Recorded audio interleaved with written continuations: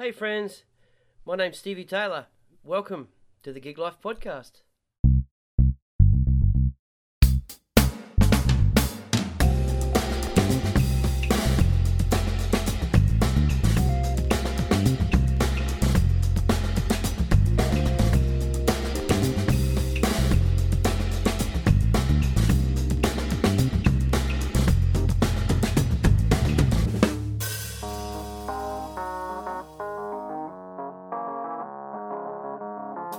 My guest today is Michael Wheatley. Mike is a musician, singer, songwriter, burlesque and cabaret writer and performer, audio engineer, recording studio owner, DJ and just a real cool groovy dude. We sat down in his recording studio, Nut and Butter, in Marrickville in Sydney, and we just talked about his career and stuff. Enjoy. Cheers.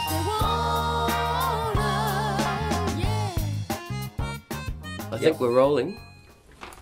Hello. Yeah. Hello, I think we're rolling. You got it going. Michael Wheatley. G'day. How you going? Yeah, not bad. Welcome to the Gig Life Podcast. Thank you. No worries, we're here in your recording studio in Marrickville. Yep, Nut and Butter. Nut and Butter. Been here a few times and some good times in here. We've done a lot in here. We have, yeah. Yeah, drums and my little foray into singing and Yeah. which is pretty cool. I think we've worked on like maybe 3 different projects, yeah. Projects here. Yeah. Because there was Serge's thing. solo thing, that's company. right. The company, yeah. And then my solo. Yeah. And then maybe the Solo company stuff. came back again. We did, yeah. A little bit of bits of pieces, like some tracking. Yeah, we wanted to release some. We'd recorded some stuff in New Zealand that hadn't been released, so we thought we'd come in and maybe try and finish Yeah, that's right. Yeah, that was good. Never happened, but that's all bummer. Well, I enjoyed the session. good. Yeah, no, it was good fun. So you've been busy, man. Yeah, Yeah, super busy. what have you been up to? Well, like in the last half an hour. Let's go. This year. This year we'll go this year, and then we'll roll it right back to the start. This year's probably been one of the biggest years of my entire life as far as being a performer, being a creator or an artist or whatever. It's the culmination of about the last 3 or 4 years. I started going on the road in the cabaret burlesque kind of world. Yep. I started actually before them. It was about 10 years really. But this year I just I've completed 5 different fringe festivals just this year alone, producing I think around about 4 different shows that I've either written or I'm producing and I'm in as well. I've written music for commercials. That's cool. I've started working on I've been working on some films. I've also been in the studio here working on a ton of amazing cool records. Just finished my wife Beck Jensen's EP. I was listening to that today. Yeah, Fantastic. thanks. It's really good. Yeah, that was big major project, that one. It was pretty cool because the other thing that I did this year as well is we completely upgraded the studio. Yep. A whole bunch of new old gear and new computer, new sound cards and all of that sort of stuff. So new software as well. So it was kind of like starting all over again. Yeah. Recorded an EP. There's an EP in the process with an artist called Jack Beth, who a singer-songwriter from Melbourne who I work with. I did her last EP. We've been working on that. And Lola Sola is another singer-songwriter. I've been working with her. And just I'm away most weekends if I'm not actually doing the music thing. I make all this music and then I go out and actually dance to it. Awesome. Yeah, so that's good. Do you stop for dinner or? No, not often. Yeah. I became a vegetarian this year as well. Congratulations. Yeah, so my wife's vegetarian. Yeah. Problem is I hate veggies, so that's fucked.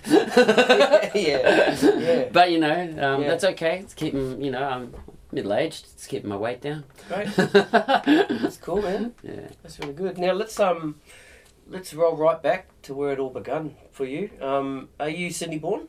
No, I'm from Perth. You're from Perth? Okay. And what was your sort of musical upbringing in Perth? I started in choirs at about the age of 4. Yep. And progressed through there into musicals as well. I studied music as a kid. I used to be able to sight read as a singer. As a singer? Yeah. Oh, wow. Yeah, but I know, and I've spoken to some other musicians about this too, who sight read, and you don't. It's not like a bike. If you don't keep doing it, it actually disappears. Yeah. I've been talking to a few people. You that said know, the same thing. A lot of it, I can't sight read anymore. Yeah. But yeah, singing, I used to be able to sight read. It's different, I think, singing to playing it, sight reading on an instrument. Yeah. You know, I've only ever got one note to worry about at a time. Yep. Yeah. And B, it's just sort of... Unless you're Layla Hathaway and you can sing chords. Oh, yeah, sing right. chords, like... Yeah, I know, right? Yeah. I might have done that by accident when I was really angry at my kids once. Screamed at them and 8 voices came out, but it could have been Satan at the same time. I'm not sure. That's really Exorcist cool. voice. Yeah. When did you move? Did you move from Perth to Sydney? Yeah, for a bit. Then I went to boarding school in Melbourne, and that's where I went. It was an amazing school with a huge theatre and stuff. So I got to I was in competitive choirs. So our choir used to compete as well, and we won a few comps, and the musicals that this school would put on were like ticketed events that would sell out, and you'd have to do a run of like a week doing the show. Sorry, I've just got this. I mean, I haven't heard of that before. Pardon my ignorance. Yeah. I just got this image in my head of like you get the rap battles. It's a choir battle. Yeah. No, it's not like that. Are you backstage? Backstage. Yeah. Are you singing off, or is it? No. You do your thing, and then the next there's thing, a panel of judges, and each choir, and there's madrigal groups, and there's smaller, then there's the larger choirs, and you pick, everyone presents a different piece of music, and you just you've spent like 3 or 4 months practicing the hell out of it, and rehearsing and stuff, and our choir was pretty kick-ass. It was good fun too. I was lucky I had a very big range as a kid, so I got to do tenor, alto, and soprano stuff, which was just a blast. That helped me with the reading too. Able to do all of that. Different lines. Yeah, and then then I moved to Sydney, and music. I was in. I went to school. It was Mossman High. I went to a lot of people in my year all kind of ended up becoming people like Skunk Hour and Grin Spoon came and Morganics and Metabase and Breath. They were a 90s hip hop outfit, like one of the first sort of Aussie hip hop groups, and they were all of those guys are in my. We were all in the same year at school, but I wasn't involved in the band scene. I was so into dancing and musical theatre and stuff that was my focus, and that school hadn't had a musical in something like 10 years or something, and I got a petition signed and got it to happen, and I was doing musicals still in high school, and then I don't know, I left school, took acid, met a friend who played guitar, and I wanted to write songs, and we started writing songs, and I fell in love with that. Started an independent, original rock band, and we were playing at our first gigs were at Springfields and the Tom Tom Club in which is the old Cardoma Cafe in King's Cross. What are they now? Springfields is now a hostel, and Tom Tom Club is I think it's still a club kind of now. I can't remember what they call it. It's on Bayswater. Listeners, help me out here. Bayswater Road, on that little strip right there, with all the other ones. Sweet Cherry or something. Underground, I think. It's had so many fucking names. Underground's around the corner a little bit off off the main drag. Yeah, Bayswater Road. Oh, that's Bayswater Road. Yeah, Just yeah. Oh, right. That little strip right there. Oh, right. I think it was underground. It was okay. Yeah, It's as well. down on the left there. Yeah. And you Spin a bit you go down the stairs spin and a time. Yeah. I mean, there's been so many goddamn names, and since the Cross died, I haven't been back there in ages. So I've got no fucking clue what's on there anymore. Yep. So I did all of that. Then I actually got a gig singing. And this was actually more, kind of appealed to my musical theatre side and my acting and stuff.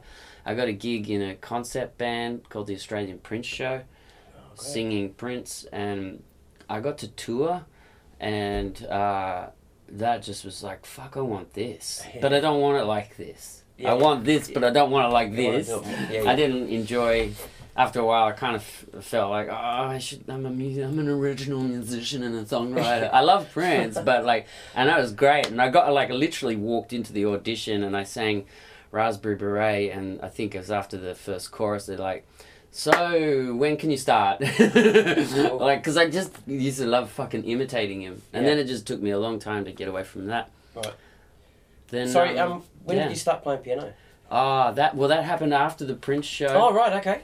I quit that and I went home, and I was broke, and I lived at my dad's house in Homebush, and he had a piano and a book called 1001 Keyboard Tips, and it had little graphs for every scale in every key. Well, the main kind of, a lot of the important ones, the beginning ones, I don't know, all the modes, all of that. And then so what I did is I'd pick a key each week and I'd write a new song in that key to learn how to play the keys and also keep it interesting, because I fucking hate doing lessons and stuff like that. So that was, then I taught myself that, and then started a band called Raw Sugar.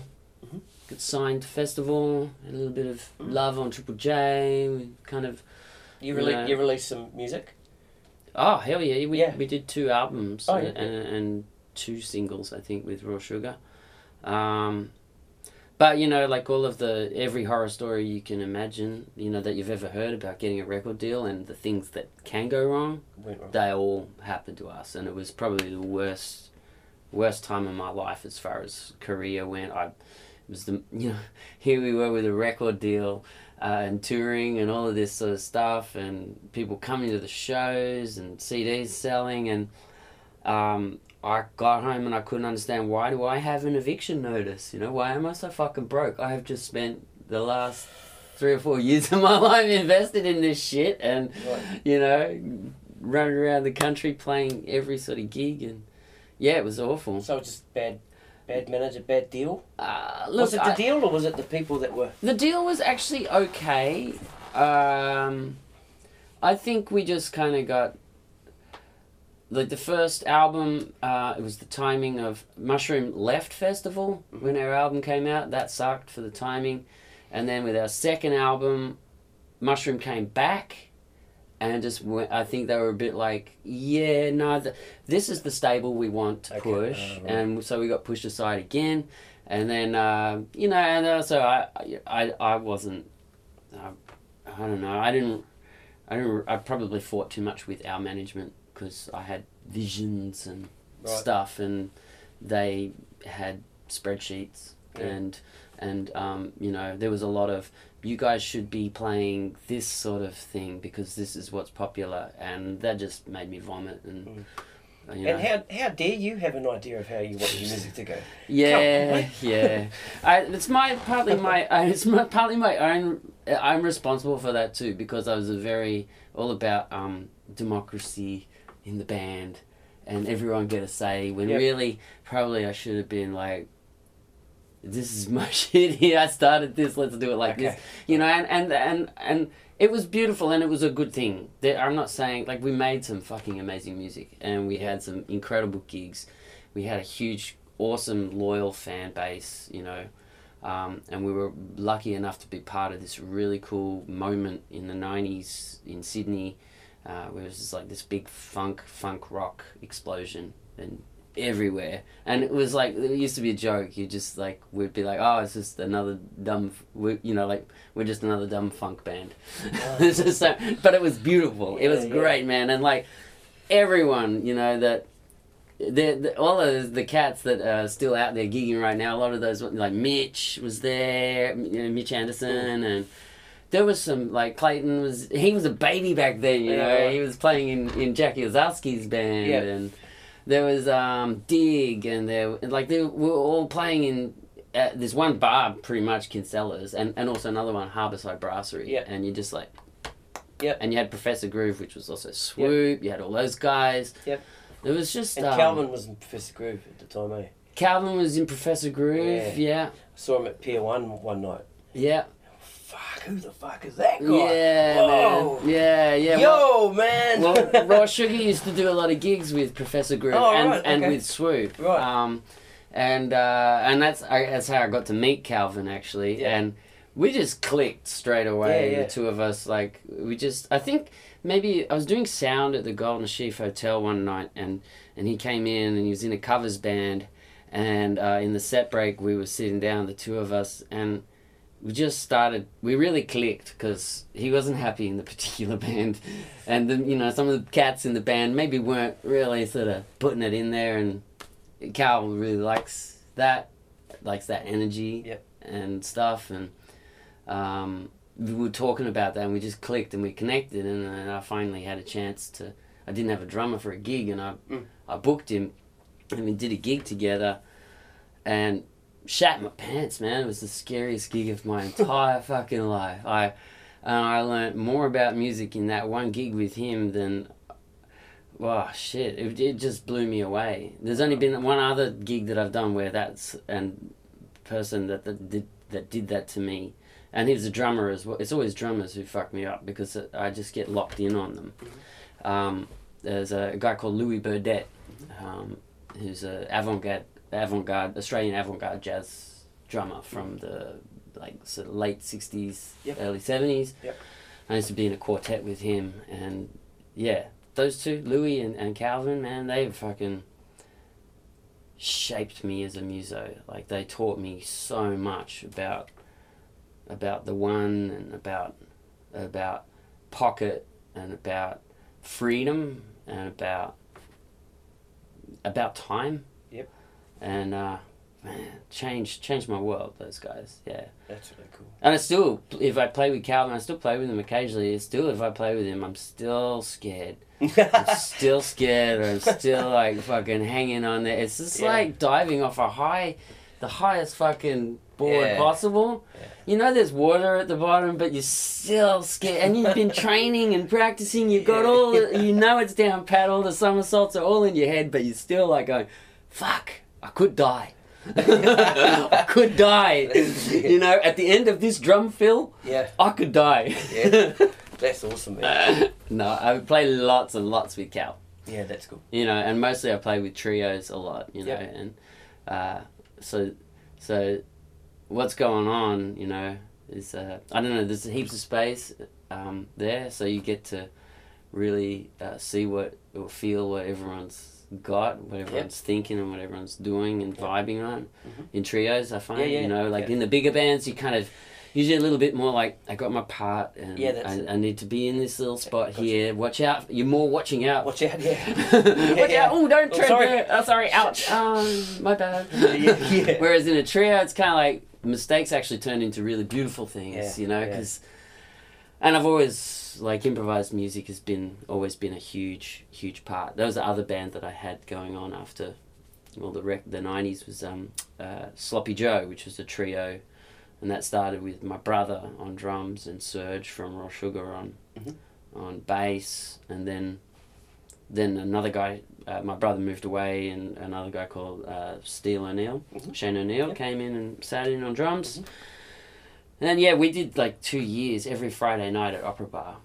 Every Friday night for 2 years, improvised the whole night. Really? And fucking, there's 1,500 people there. And we just it was the most arrogant thing you could imagine. None of us are trained musicians, nothing. We just actually were so fucking contemptuous. It was ridiculous. We would turn up, and it was a good paying gig, much better than it pays nowadays. It used to pay, we'd get $250 each to play between, when was it? 8 and 11, and we're only doing half-hour sets as well, because the DJ is doing another half-hour set in between hours. Right. It's fucking slackest gig ever. Yeah, yeah. Out in the harbour. Yeah. Beautiful people all around us. And what will we do? We just literally turn up, set up. Look, start time. What key are we in? I don't know. Let's play an E. And or we would get the shit scuff. I fucking started the last 3. You start the next one. And that's how we would do it. And we would just make shit up for 3 sets and get paid. And then we ended up doing corporate gigs like that. Yep. We would do these corporate gigs and they were paying us like fucking. We'd get like $600 each. Because we're a trio, I could just charge through the roof and it was still cheap for them. Yeah. And we used to just sit there and just fucking. No singing. That was the other thing. No singing. It was really? Okay. All instrumental. Oh, right. We just make tunes up. Just make it up. You know, I obviously would have to come up with some heads all the time, and it was just funk and groove. And we ended up doing these awards nights, and we used to make up stings as the people were walking up to collect their awards.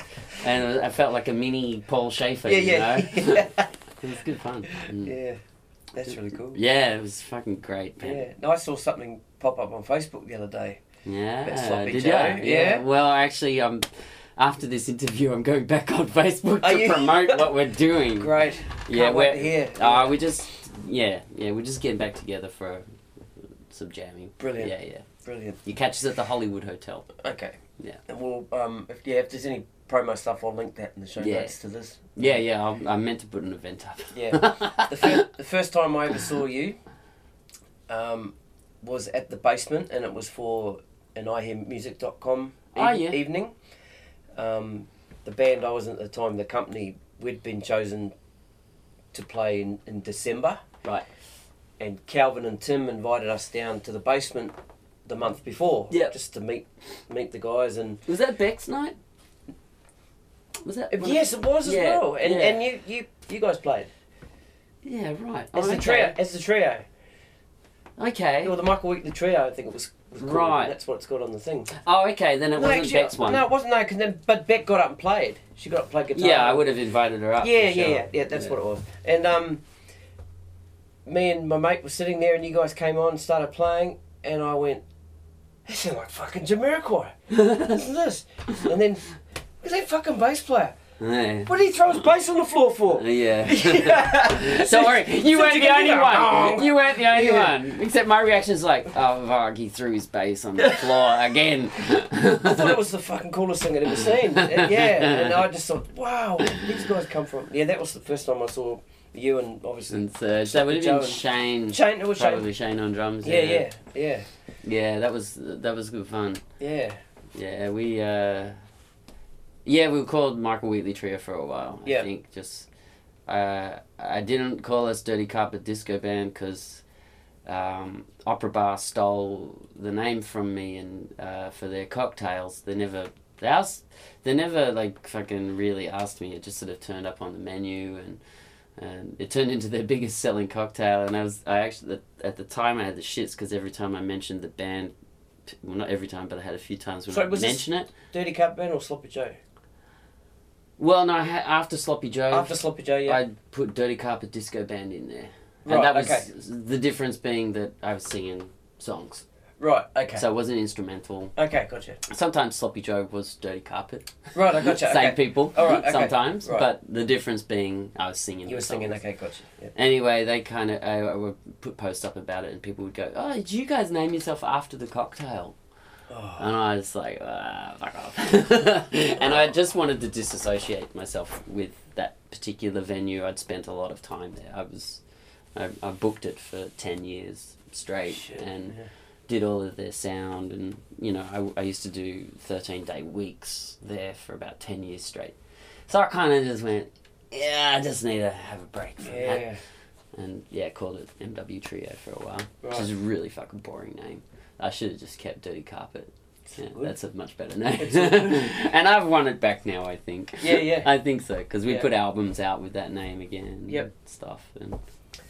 all right, let's talk a little bit about music production and how that sort of started for you. Because we're sitting here in your recording studio, custom built recording studio. We're in the control room, and you've got a soundproof room next door, and Yep, and then there's the band room there's the outside. band room outside. So where did that the inkling to start doing your own recording happen? Oddly enough, I actually prefer recorded music to live music, and I've always just like I would prefer to sit down and listen to a really cool album than I would going to see a gig. Yep.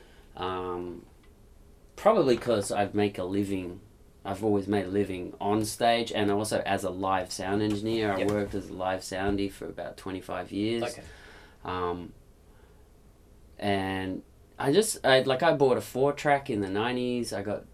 I went to School of Audio Engineering. Oh, you did? Okay. Yeah, I dropped out though because it was in the 80s, and it was a real bitch trying to get studio time. And then when you get it, it just was so hard to learn. You know, I learned all the basics and learned how to splice on tape, and Yeah, that's cool. I learned all of that sort of stuff, and that stuff I'm really grateful for. Yep. The basics of sound and the basics of how effects and delays and phases and choruses and all these things work, and that was really good grounding. And but yeah, I don't know. What sort of happened was I always loved it, producing and recording, and would try and get on the controls as often as possible. And then computers came along, and you could actually record on them. And then MP3s came along, so you could actually release it. I just been obsessed with it. I think probably about 99. Yep. 1999 was when I first got, I think it was Acid Pro. Yep. And I made my first solo album on Acid Pro. Wicked. And released it, and actually charted on the internet. There used to be a website called mp3.com. Yep, I remember. And I charted on that and was selling my own music on the internet in 99. Yeah, that's awesome. And I remember That's ground floor shit. I know, Yeah. and I remember saying to Beck, my wife at the time, she was like, "Oh, okay, this is weird. I don't get it, And I'm like, "Babe, this right now is the future. Yeah. What I'm learning how to do right now, make this music and sell it online, and these MP3 things." Trust me, this is actually going to be how people will access music. And we're making some money with it right now. Also, I can see that that's not sustainable. Yeah. And, I could just see this huge shift happening, and I wanted to get in. Saw it, yep. And also, just, with computers, suddenly, I didn't, my first album sounds terrible. You can tell. I know, I made it in a tiny, teeny little room next to the laundry on a clunky old, it was Windows 98, and I had a 58 and a Rode NT3. That was my expensive mic, that was my fancy mic. Yo. And I had a sound card that was it was so crap, and it was awesome. It's really awesome, cool. yeah, it is. And It's then so cool. then I People don't realise just how easy no. they've got it now. Oh no, they don't. No idea. No idea. Yeah. So, My first album is all stored on floppy disks. Oh, just right, to give okay. you an idea of. Yeah. I had to break everything down into samples and Yep. loops and stuff to be able to actually, make it work. my first demo was on a 4-track Tascam. Yep. And I've made a whole bunch of albums on that. Your listeners can't see it, but I've got a whole pile of cassettes. Look, here's the floppy disks from my first album. Right. Yeah, got all of that. And then I ended up having to get the day job thing going, which was I ended up becoming a venue consultant and running all these venues and booking and live sound and whatnot. And then after about 10 years of that, I kind of just hit a brick wall, and I got completely over it, and I needed a change. At the same time, I also got a nice inheritance, bought a house, and it was the first time a bank would. I knew it was the only time a bank would listen to me, and we were one of the last low doc people, Right. Yep. so I didn't have to provide any information, Right. and I got a loan for the studio. Yep. And I went, I hired some amazing acoustics and studio builder dudes. The Talby brothers, who are Perfect Imperfection, and they'd built Jim Blackfoot's studio in Alexandria as well. So they built me a little baby version here, right. And I was really fortunate that I somehow managed this transition of venue consultant to studio owner really well, because Opera Bar they'd like to put out a CD, and I suggested to them, well, how about, I'm building a studio, how about we get all of our bands to come into my studio one at a time, and I'll record the album. And so I got to break the studio in with a really large, nice budget too. They paid me okay. Actually, they paid me excellent, considering it's the first time I was doing anything in this studio. Yeah, right. And it was the first time I'd ever made a record at that kind of level. Right. And I had I had some amazing people in here to learn how to make a record on. I had Jeff Duff, I had Professor Groove. They were Fatback Four-Way. I had Cavante. I had basically everyone who was kind of in the funk soul scene and gigging around Sydney and at the top of their game. They all came in here, and I got to record them. I had Marania, she came in here. I had a whole bunch of people, and it's a really, really awesome record. It's a double CD. One half was like about 10 or 11 artists all recorded in here, and then the other CD was all of our DJ producers. Right. And yeah. Was this a promo thing for the Opera Bar? Yeah, so they sell it. They didn't release. Did they release it? Yeah, no, it's on. I think it's. Is it on digital? Yeah, it's on iTunes. Oh, okay. I'll check the first one. I don't know if you can find that anymore, because that was a CD. CD, okay. But the one that I produced and recorded and stuff, yeah, it's on Opera Bar Live. It's called. All right, cool. On iTunes. Put it in the show notes. Mm. Yeah, that's cool. Yeah, unfortunately, I didn't get to release that one. So I would have loved to have had hands on that now. Yeah, right. But so, and also more I'd love to have been able to just make sure it's still online and all of that kind of thing. Yes. Keep its integrity there. But it was a great album. So then I did that, and before I knew it, we're up to, that was 2009 we opened, and so it's nearly 10. Next year's 10 years. Yep. We having a party or? I don't know. Yeah, we probably. Should have a party. Party would be good, actually. Party would be fucking excellent, actually. And I'll probably do something like, I haven't done one for a while, but I might do a band comp or something, just so I can offer. Fuck, that's cool. Because I like to be able to, give. I like to give back. You know, I'm really fortunate to be in this position. So fucking fortunate, and I'm very aware of my privileges here. Awesome. And so I do like to give back, which probably reflects in my pathetic rates. You know, as long as I can pay the mortgage on this place, then I'm happy. Yeah, you know, that's cool. Because I just and I'm really lucky. I get to work with. Because I don't advertise, so it's all word of mouth. Yeah, it is. Yeah. And so beautiful people's pass on to beautiful people's, and I just get to work with some really cool, out of the way, singer-songwriters and artists, and everyone's so quite diverse. Like, you know, I got to work with you on your stuff, which is so goddamn different to what I might do the next week with, you know, a singer-songwriter who, you know, like Jack Beth, for example. We get to go to town, like we experiment. Like she's very experimental in her writing, and she just lets me go to town with sounds and production, and so that's awesome. You know, just great. And then then I'll have I get some semi-famous kind of people like Courtney Act, famous drag queen singer.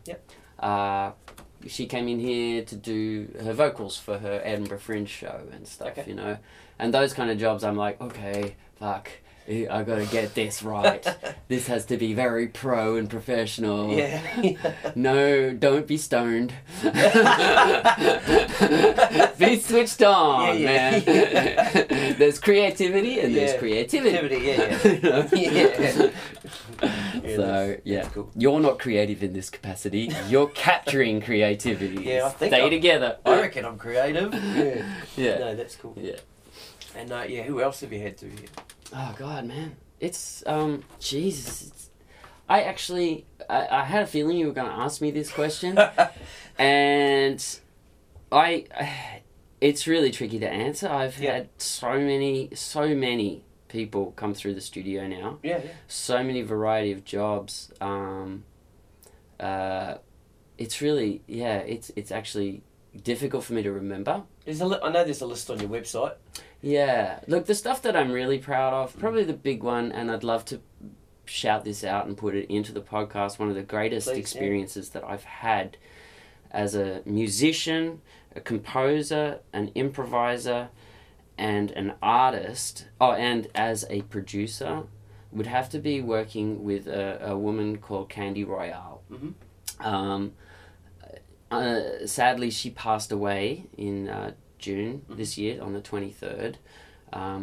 She was fighting cancer. But the two of us met about 8 years ago. She saw me, she saw me playing a gig with Serge and Calvin, actually, and ran up to me and said she's a performance poet and she really wants to do this thing where we mix performance poetry with live funk. She just come straight up? She just came straight up to me at this party while I was playing. And she was really crazy, to look at and different and weird. And I was like, oh yeah, whatever kind of vibe. I don't know, you seem like a bit of a freak. And then I checked her out and I actually went, wow, this person's got something really cool going on. And her message was just amazing. And we ended up making 3 fucking brilliant albums and touring them for about 6 to 7 years. I think we were on the road with different tours. We'd headline at National Folk Festival and stuff, and we did Seymour Centre. We did just incredible gigs, Townsville Cultural Festival, all sorts of stuff. But what we created together in the studio. The studio stuff was great. The way we'd make our albums was she'd write a whole bunch of poems. We'd all get together here. I'd set everything up, a microphone for her, keys with a whole bunch of... I usually just would have one keyboard for me because I was also engineering. So I didn't want to think too much. Then I'd have Shane in there with all of his toys and drums and Serge on the bass. And we put him out there because he likes to smoke. And she'd read a poem to us. And then basically we would press record and we would write the whole thing as we would go. That's cool. And so the albums have this amazing kind of spark to them of real energy, they're improvised. The bases of them are improvised, and then afterwards I get to do the overdubs and just kind of clean it up a little and whatnot. And as we progressed, we did try things each time. We tried different approaches. The middle album, we actually had a couple of things that we composed first, and then there was the third album, which was it's just such a very touching and amazing experience, and it was, it's kind of her swan song. If you're She knew. Oh yeah, she was fighting for 4 years. Okay. So every gig, every recording, every time we met, we treated it as though this could be the last time ever. And so there is just something unfucking believable in can't touch that. You can't. It's just and everyone was so committed. Fuck, I'm getting emotional myself. Yeah, the integrity behind it all and the intention, it's just incredible experience. I've actually kind of just been in a bit of I'm still in shock from it all, and we did have a whole lot of plans that were meant to be in place right now. There's actually an album in the can, all sorts of stuff like that it's readjusted things for me too, so I'm not too sure what I'm doing with the very near future of stuff. But yeah, if your listeners out there want to check out something, if you've liked this and you want to check something out, check out Candy Royale. on Spotify or all of the music places, because that's my shit. That's what I'm really proud of. Like, as far as something special and magical that came from being in the studio. And then, of course, all the other things. I like, I've made some great records with Beck as well, and that's fucking fantastic. That was why we built it. Yep. And then every now and then I somehow manage to fart out an album of my own. You do something yourself. Just, yeah, why not? Yeah, I just, the albums usually get made by me chipping away late at night. Yeah. For an hour or two here and there. And, put something out. That's wicked, man. Now, when was the moment you decided to sort of, I won't say veer away because you're still doing it, but start getting back into getting into your cabaret? That would have been 2010, and I had quit Opera Bar, or not just Opera Bar, but I had quit my day job as a venue consultant. Yep. And I actually, in some ways, I feel like I quit the music industry as well. And I got asked to sing in a cabaret show, or someone put a post up going, "Hey, do I know any crooners?" And I'm not I just said yes. I don't know, something just said, say yes. And I said yes, and I got the gig, and I ended up doing it. And within 6 months or something, I was writing and composing and producing shows for burlesque performers, and who wanted to band. So I'd write all of these songs for them to actually dance to, and then play them with a band, and I just fell in love with it. It was just because I got to have the interplay with a dancer, which is a whole other experience to interplay with musicians. And it also meant I had to find bands that could understand. Gotcha. Because I've also been in other bands with dancers, and I've sat there and just gone with my head in my hand going, oh my gosh, it's, you know what it's like when you watch two people who don't speak the same language trying to talk about something deep, something technical even, and you just sit there and basically they have two languages. A musician's 1, 2, 3, 4, and the dancers 5, 6, 7, 8, and never do they think to stick them together. I don't know. It's a very different mentality, but I love it, and I love the challenge. Because the dancers, I would send them a piece of music and they'd write back to me, and their notes just, if you're a muso, it just don't make any sense at all. But you have to make sense of it. But I'm a dancer as well, so I loved it. I loved reinterpreting what they're talking about into music, and it made, as a musician, was even more challenging because you had to think about how do we do that? How do I get their vision alive with music? So it was really cool, and then I fell in love with it. And through acting and stuff, I also was hosting a lot of those shows and stuff. And one night I was being a silly bugger and I pulled my pants down. Someone took a photo, put it on the internet, and within a month I was touring the nation as a full-time professional male burlesque dancer.